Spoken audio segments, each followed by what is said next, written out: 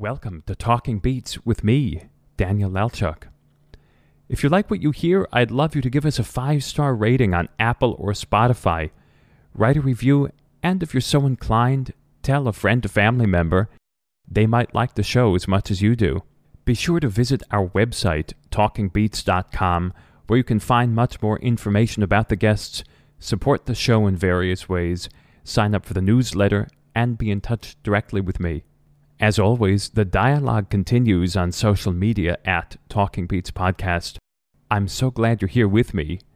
Now, to the conversation. On today's program, journalist Roger Lowenstein. He reported for the Wall Street Journal for more than a decade. His work has appeared there in Bloomberg, the New York Times, Washington Post, Fortune, Atlantic, and other publications. His books include New York Times bestsellers Buffett, When Genius Failed, and The End of Wall Street.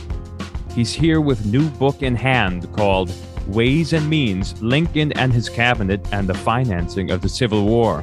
When the Confederate States seceded in 1860 following Abraham Lincoln's election, the U.S. Treasury had no money, no federal bank, and no authorization to raise taxes. But in this sea of great national problems, Lincoln saw opportunity, and along with the legendary 37th Congress, created a situation some call the Second American Revolution. What lessons can we learn today, and how does the new war in Ukraine color our understanding of the past, and maybe vice versa? Well, Roger Lowenstein joins me now to explain this and more. Welcome. Daniel, it's a pleasure to be on the show. Why did you want to write this book? You're a finance person and a history person, but foremost, perhaps a finance person. Why this book? Was it a fascination with this unique period in American history? Was it Lincoln himself who was endlessly plumbable and fascinating? Why was it? Well, you hit on 2 points right there. Lincoln is endlessly, yes, fascinating and really also appealing the more you read about him and his wisdom, his humility, a characteristic not always in evidence among modern political leaders. The Civil War period, obviously, is also tremendously compelling and perhaps has an unfortunate resonance to the divisions, the divisiveness in American society today. But the specific thing that drew me in was I just hadn't realized until I did how revolutionary the Lincoln government was. I knew that, of course, they had to fight the Civil War, and I knew that he freed the slaves. Neither of them small items, obviously. But when I learned, really growing out of my previous book, that Lincoln had advanced a truly different conception for the federal government. He said in his first address to Congress that government, the leading purpose of government was to elevate the condition of men. And his government went on to introduce a whole host of social and economic measures to put the government in a major role in the economic affairs of the nation and in promoting prosperity and opportunity. Perhaps as Alexander Hamilton might have wished it in the previous century, and certainly as, say, Franklin Roosevelt wished it in the next century, but he did it then. And it was a quite remarkable revolution, and I think one that's largely unknown to most Americans who concentrate on Lincoln's achievements in fighting the war and emancipation. Well, indeed, take us back to that previous century. Talk about the Jefferson versus the Hamilton approach to looking at what the federal government, I guess you could put the word federal in quotes, in a sense, what the federal government could do, should do, shouldn't be doing, that there was a huge split between Jefferson and Hamilton, and they articulated very different beliefs about what government had to be. That's right. There was always this tension in the American political culture. It really goes back even further. We rebelled against the British Crown out of opposition to centralism and strong central rule and taxation coming from the central government at that point in England, and that current remained through political life. The Hamilton wanted a more robust, vigorous central government that would really be an engine of prosperity and investment and what we would call modern capitalism. But he basically lost out, and the conception of the founders in general was the Jeffersonian concept of the government that governed least. That was so pronounced that we started out not even with the Constitution, but with the Articles of Confederation, which was basically just a piece of paper that sort of unified the 13 colonies and provided for a common defense. Even after the Constitution, Jefferson referred to the United States as a confederated fabric. Not really a united nation, but just a confederation of states. And did he like it like that? I mean, is that what he wanted it to be, or it was simply it was mostly what he wanted to be. When he was president, he was a little more activist. But that's when he had the power. He wasn't. He was a little less afraid of using it. But essentially, yes. And in retirement, he grew even warier. He issued a solemn declaration that the U.S. was drifting towards what he considered to be a tyrannical government, mainly because the Federalists, the other party then, was advocating that the federal government do things like build roads, the infrastructure, the Build Back Better of their day. And roads are very important. If you lived out in places like Kentucky or Ohio, the roads are very bad. It took forever to get goods to the east. In fact, it was cheaper and easier to ship them from England, the East Coast, and from what we now call the Middle West of the United States. And just for common prosperity, and transportation was hugely important, but they didn't want it. Much the way we have great debates today over national health care. There were great debates over so-called internal improvements, building roads, canals, railroads, and 6 different presidents, all of them Democrats, Jefferson's party, vetoed such plans. And they also vetoed things like the Homestead Act, whereby the federal government would give land to settlers who moved west and farmed the territory. There was like a bill to create colleges for the middle class. That was vetoed. And when you got to 1860, the federal government was really pretty much as Jefferson might have wished it had been. There was a postal service. There were some scattered forts with U.S. troops, and not much else. And there was no financial apparatus, no central bank, no national currency. There were no means to fight a big war or do anything else. And when you say scattered troops, you really mean very few troops. What, 16,000 at one point? 16,000 troops. That's right. And most of them west of the Mississippi, involved in Indian wars, but nothing in the way that could have been marshaled to fight something like the Civil War.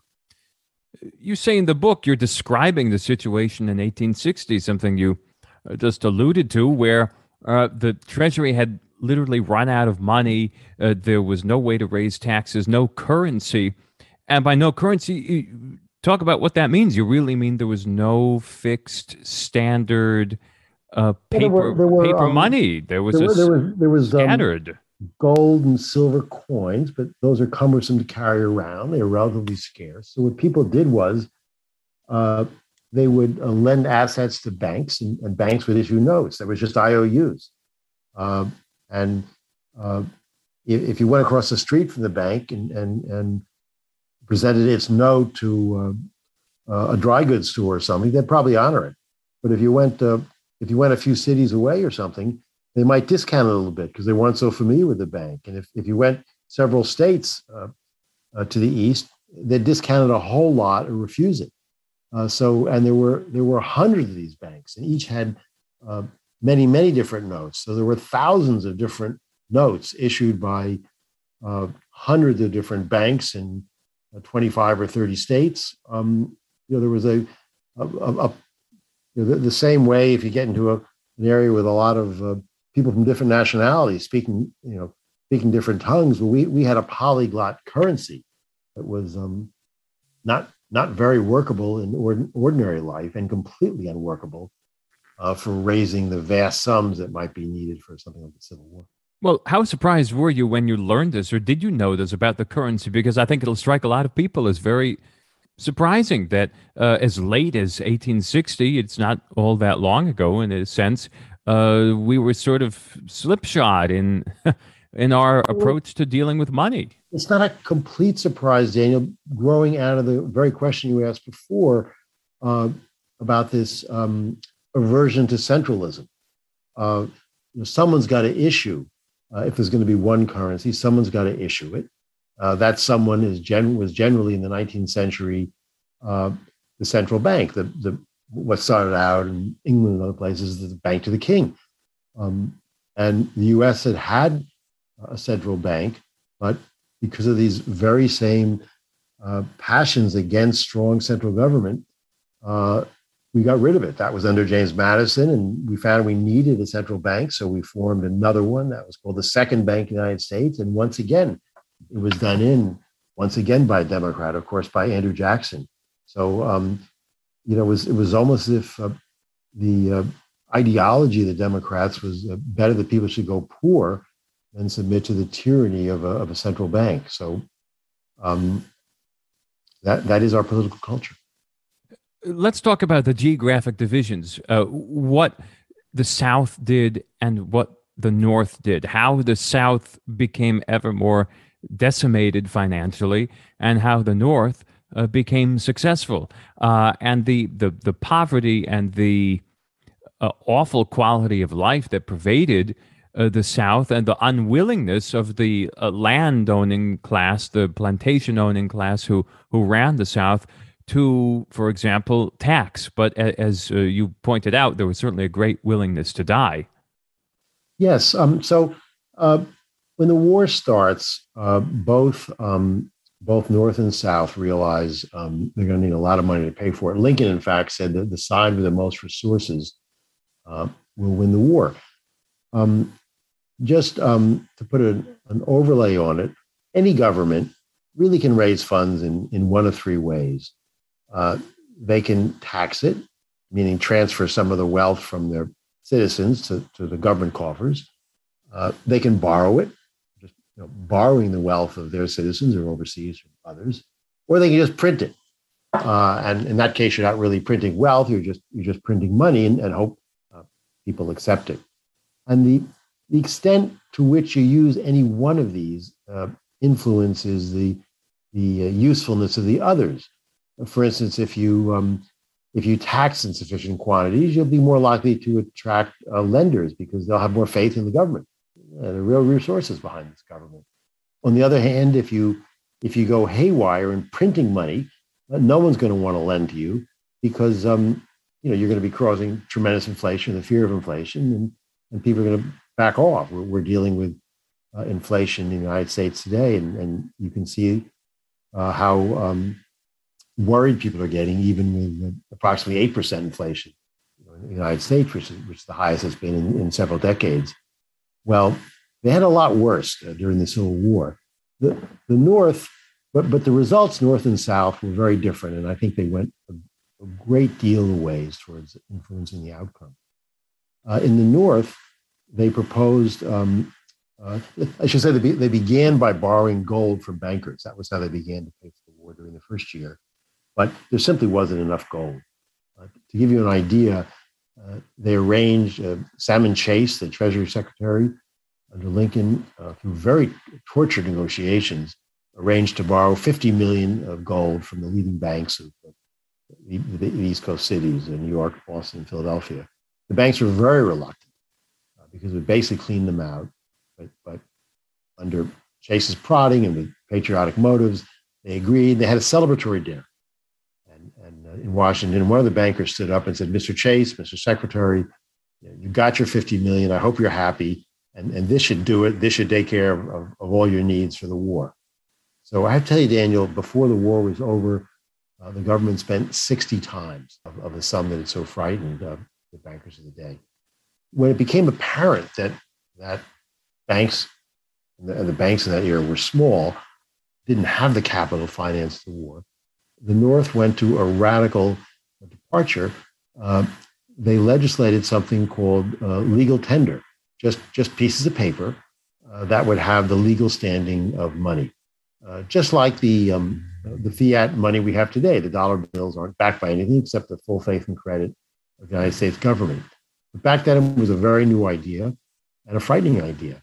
People thought that only gold and silver were real money, had real intrinsic value. How could you call a piece of paper money? There were tremendous debates about this, quite philosophical and earnest, and at an intellectual level. But at the end of the day, the Lincoln government needed the money, and they thought that they were afraid that no one would accept these pieces of paper unless they had to. So they made them legal tender, and they had to take them. And in fact, the people loved them. They called them Lincoln dollars, and of course, they called them greenbacks. And they were very happy to have be able to carry around a piece of paper and use for transactions that stores and others would accept. And the Lincoln government was able to use these pieces of paper to pay contractors and soldiers and pay for the war. They did, however, do something that was at the same time that I think was quite well advised. To reassure creditors, they also revolutionized the tax system. I say revolutionized, they really created a tax system. The government up until then had relied only on a small amount of money from land sales and on the tariff. Once the war started, shipping greatly dropped. There wasn't a lot of commerce during the war, certainly during the early stages of the war. And the Union needed a lot more tax revenue. So they created income tax, first ever, the progressive income tax. And then there were also all sorts of other taxes on specific industries and professions and fees and everything. They tax everything under the sun, as one legislator said. And this gave the federal government, for the first time, a real revenue base. And this reassured creditors and enabled the government to borrow even more money, several billions of dollars before the war was over, largely through now famous financier Jay Cooke, who went really town to town through a series of agents. Cooke had the insight that the American citizenry, if you could approach them in the right way, had the resources that, when accumulated, would be a decisive force in the war. And that really happened. He recruited newspapers and agents throughout the country. He bombarded them with ads. He pressed them to do their bit, just as the government would do later in the famous bond campaigns of World War I and World War II. But this all began with the Civil War. And it not only gave the Union the resources to fight the war, it saved the government from bankruptcy. And the Union emerged from the war, even having spent that all money, in better financial condition than it went into it, which is quite remarkable, really. How tough of a sell was it when you're talking about, well, they instituted taxes? Okay, well, how difficult was that? How do you do that? Who were some of the visionary people who said, look, to get through this, to advance ourselves and maybe to ultimately win, we need to do this? What kind of conversations were had? Well, it's a good question. There were very vigorous debates in Congress. One of the great fears was that for the first time, there were going to be federal tax assessors and federal tax collectors going into businesses and homes. And one of the opponents said, shouldn't we just leave collection to the states, which is something what happened in the Confederacy, and which is how it had always been. And this fear of a strong federal government. Thaddeus Stevens, who was a vigorous nationalist and pro-federal government representative from Pennsylvania, replied very snarkily and sarcastically, will the tax collectors be any more numerous if they're working for the federal government rather than the states? Will they be any more odious to the people? He said again, quite sarcastically. And then he pointed out, in a more serious vein, but quite profoundly, that Stevens said it was this original defect under the Articles of Confederation that undid the first American framework, meaning the federal government, as it was first conceived after the Revolutionary War, had no taxing power and essentially had no revenue base. And that the government proved so weak under the Articles of Confederation that they had to call representatives and form a new constitution. So what Stevens was saying is the government we're defending now, its origins go to the need for taxing power. We tried this route once, putting all of the financial power in the states, and it didn't work. Even though they had no idea how much revenue the tax would raise, they had no estimation of popular income, much less whether people would pay the tax, whether they would evade it, and so on and so forth. But they passed it. This was in 1862, and significantly elevated later in the war. People were, I think, surprisingly willing to go along with it. Later after the war, when the need wasn't as urgent, people began to feel differently. Not surprisingly, but quite vast sums were raised with these taxes, income tax and other taxes, and with relatively few objections. So I think there was a patriotic feeling. One of the senators in the Finance Committee, John Sherman, who most people might know today as the author of the Sherman Antitrust Act several decades later, but he voiced a new sentiment. He said, we want to make everything as national as possible. So we want people to have contact with the federal government.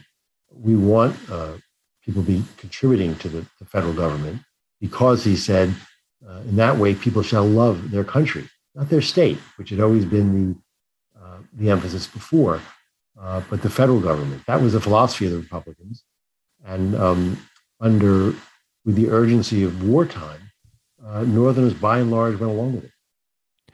Where did this come from in Lincoln, to loop it back to Lincoln, who's on the cover of your book, and as we've said, the endlessly fascinating figure? Where did this willingness or want to go in this direction come from him? Was it something, sort of a value system that he grew up with? Was it something that developed later on? Did he have people around him who pulled him in that direction, saying, look, we have to do this? Or was it part of his grand vision?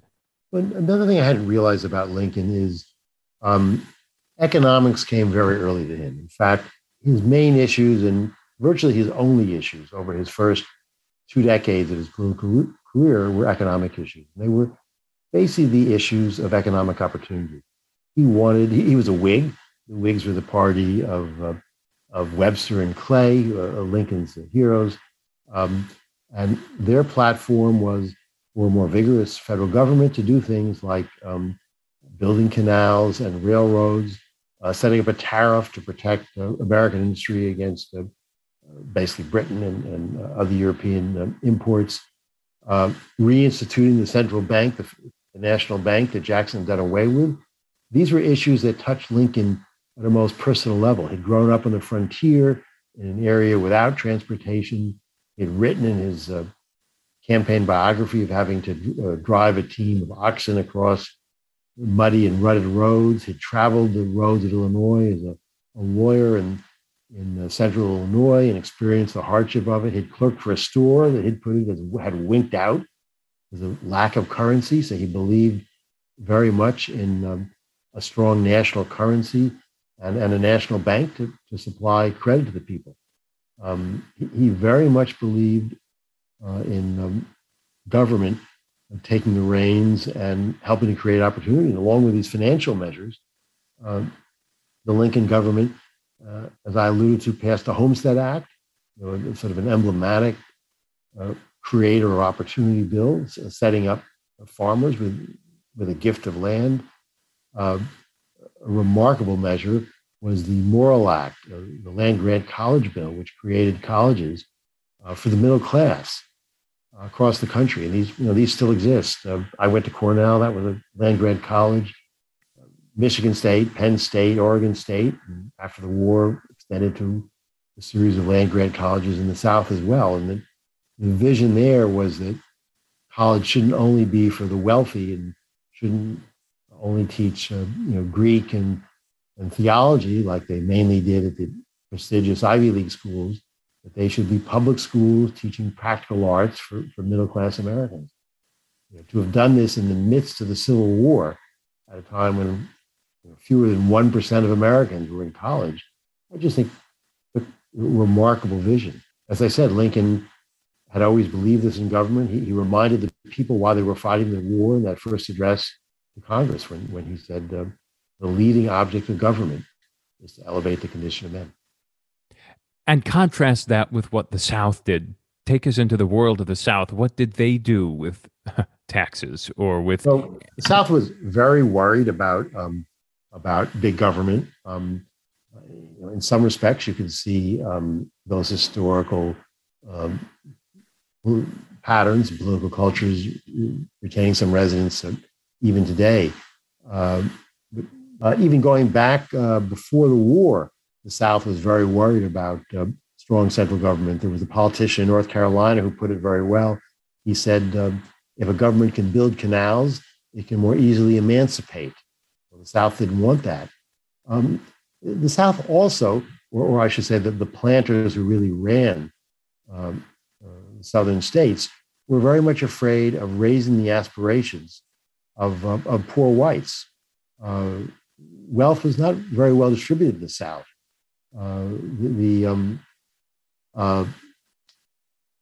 They were also very afraid in the South of raising the aspirations of poor whites. Lincoln had the philosophy of every man should have the chance, and creating opportunities in colleges and so on for the lower orders, people like himself. He didn't have that vision in the South. If you go back even to the 1600s, the governor of Virginia said, I thank God, he said, that we do not have free public schooling in the South, and I hope that we shall not for 100 years. The South had a very unequal distribution of wealth, and they were afraid of doing anything that might raise the aspirations of commoners and perhaps make them discontented with the way things were. So they opposed government investing in internal infrastructure and railroads and canals. They opposed public funding for education. They opposed any kind of taxation because the wealth was heavily concentrated among the planter class in their land and slaves. And this is before the Civil War. Once the South seceded, they were very explicit about not having a strong central government. They made it illegal in the Southern Constitution to spend money on so-called internal improvements. They made it illegal to have a protective tariff, as the North had done.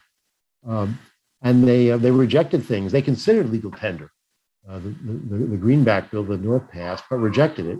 And they rejected any kind of a vigorous taxing system because, as I said, the wealth was all in the planter class, and they were opposed to taxation. It was really remarkable that the Southerners were willing to fight and die in heroic and horrific numbers, but they weren't willing to part with their wealth for the cause of the Confederacy. And so, of course, the South had a problem. They had to pay for the war just as the North did. Their only wealth was in cotton.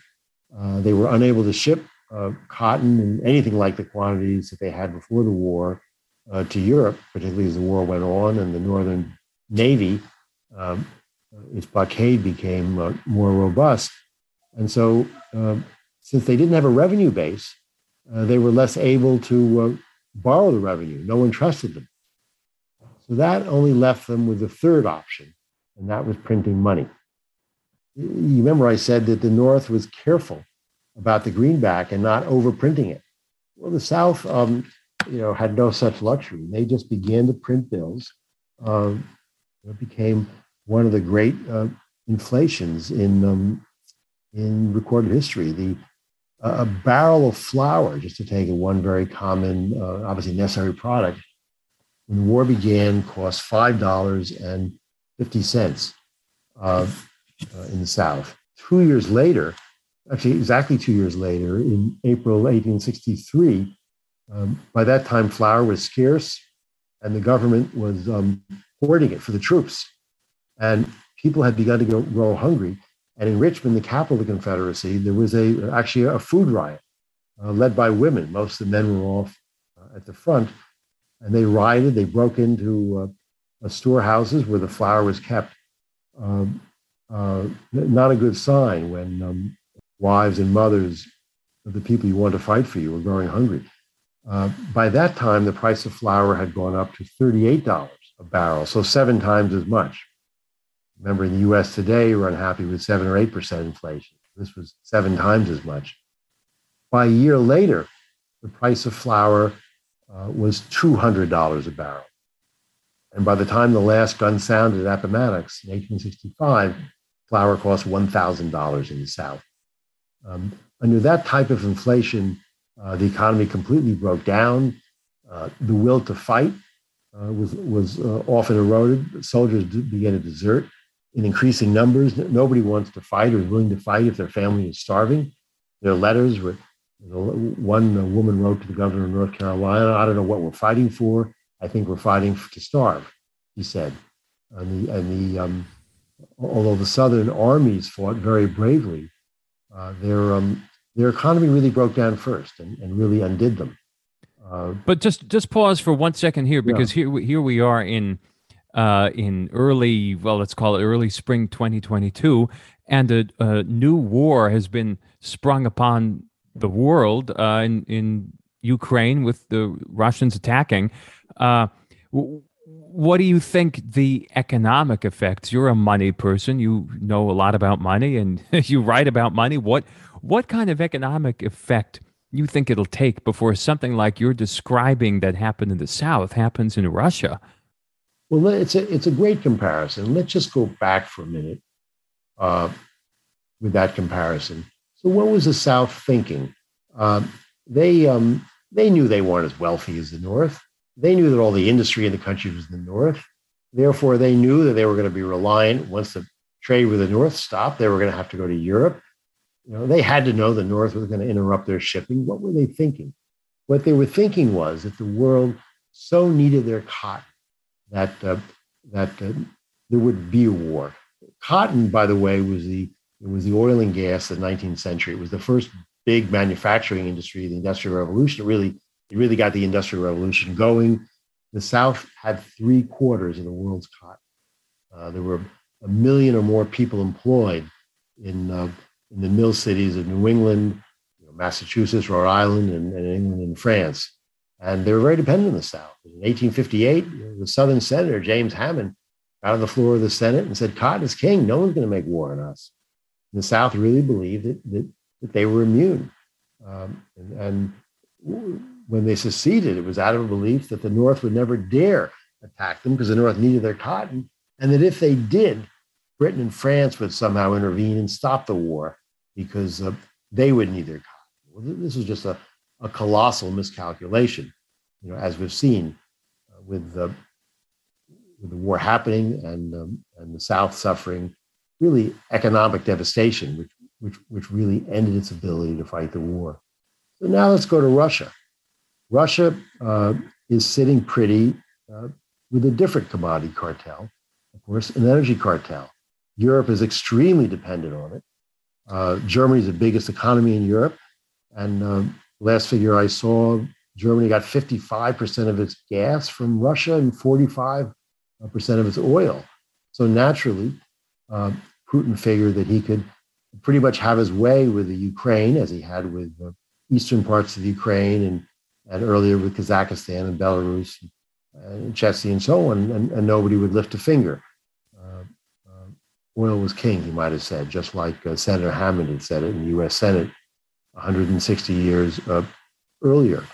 I think what's happened is that we can see already, we don't know who's going to win the shooting war, but it's obviously a lot tougher than Putin figured. The Ukrainians are resisting bravely and courageously, and the West has responded with very vigorous sanctions. The U.S. has already embargoed any Russian energy products, and the other Western nations are, as we speak, assessing so far lesser, but still their own sanctions on Russian energy. And I suspect that before we're done, there won't be a drop of oil or any gas imported by any Western or NATO state from Russia. How long does it take for sanctions to have a serious effect? I heard someone on, now, not that, of course, you don't believe everything you hear. I certainly believe what you say, though, Roger Lowenstein. I heard someone say, well, it can take months or years even for the magnitude of sanctions that have been imposed on Russia to have such a stark effect as they are meant to have. But on the other hand, certainly if the average person on his way to work at an office building in downtown Moscow stops for a venti skim latte, at Starbucks every morning, and now that's closed, that's okay, not the biggest deal in the world, but it's not nothing. So they can live without their Starbucks, I think. But what if they can live without other imported products? Although, it'll start to implant in the average Russian's mind, hey, there's a cost to this war. But what if they have trouble pulling money out of the bank? Or if when they do pull money out of the bank, the cost of goods, the price of goods is going up a lot, because after all, there are no foreign supplies and there are fewer supplies. And so what's left, supply and demand, things start to cost more. Now there's inflation, and people don't like sudden inflation. What if also they're not able to use their credit cards, their Visas and their MasterCards, because there's been a complete interruption in the banking system? Now, all those steps haven't happened yet. It really depends on the severity, but I suspect that if the war goes into not just weeks, but months and many months, the sanctions are going to get tighter and tighter. They start with things like activities that seem to be directly helpful to the war effort. So, lending the Russians money or supplying them aircraft parts.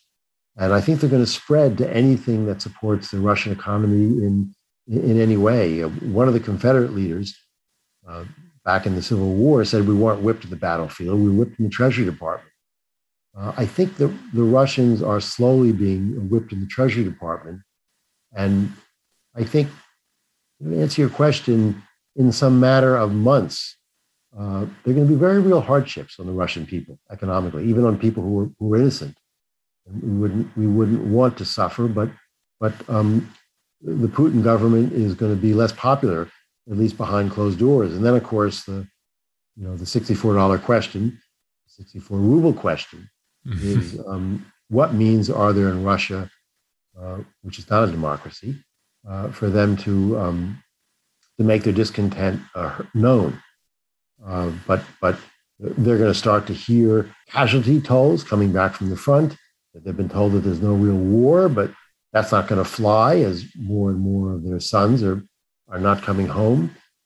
So I think it's impossible to pinpoint a time, but in areas, again, to go back to the Confederacy, North Carolina was so opposed to the toll of the war that it was on the verge of seceding itself from the secession government of the Confederacy. And there were various backwoods areas in many states that had effectively pulled out. They were patrolled with civilian militia. No Confederate troops could enter. And, they had seceded from the secession. There was real civilian discontent. And regardless of the form of the government, that will take its toll. I think the Russians are going to see that in a lesser or greater number of months.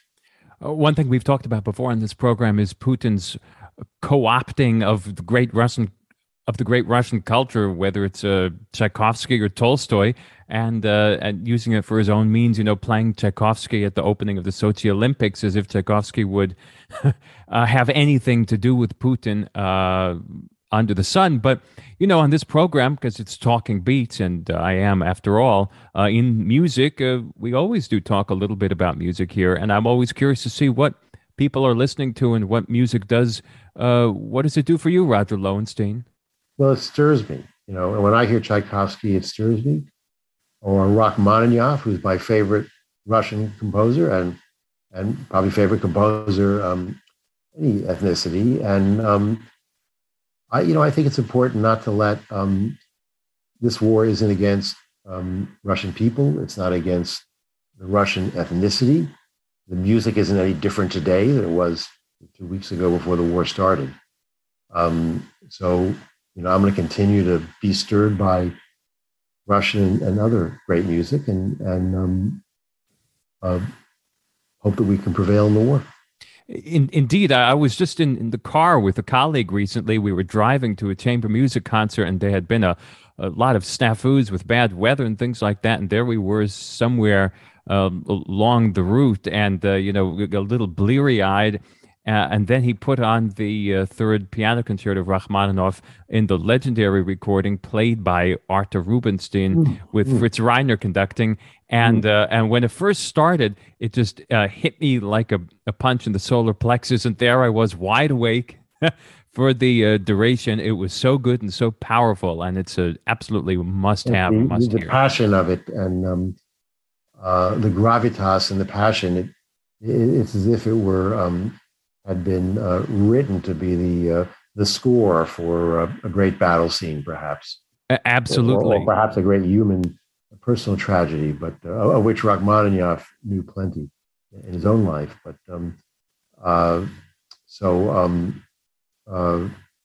it's music that hits you in the solar plexus for sure. Roger Lowenstein, as you look towards the future, you tend to write about financial related topics, and here you've taken a deep dive into the past, into a ever fascinating man, Lincoln, and this period of American history that was so altering for the rest of the world, even the rest of the country, the Civil War, what happened during and after. So when you look at today, when you look at all the problems we have getting anything passed in a bipartisan way, I understand you're not a politician and not necessarily a political reporter, but you look at the 37th Congress and some of the things they did, some of the groundbreaking decisions they made, the Transcontinental Railroad, the great federal investments in agriculture, education, the progressive income tax, the IRS, all these things that were done in a bipartisan manner. What do we need to do right now for our economy to put us in good footing so that people my age and generation coming up next can feel confident about the future? I think we obviously lack leadership in Washington and elsewhere. Lincoln had, he was just so wise and so humble. He didn't try to lecture the people or harangue them. Lowell, the great Harvard poet of his time, said that he leads so gently, he almost seems to be following the people. Of course, he wasn't following, but he was a pragmatic politician. He was opportunistic.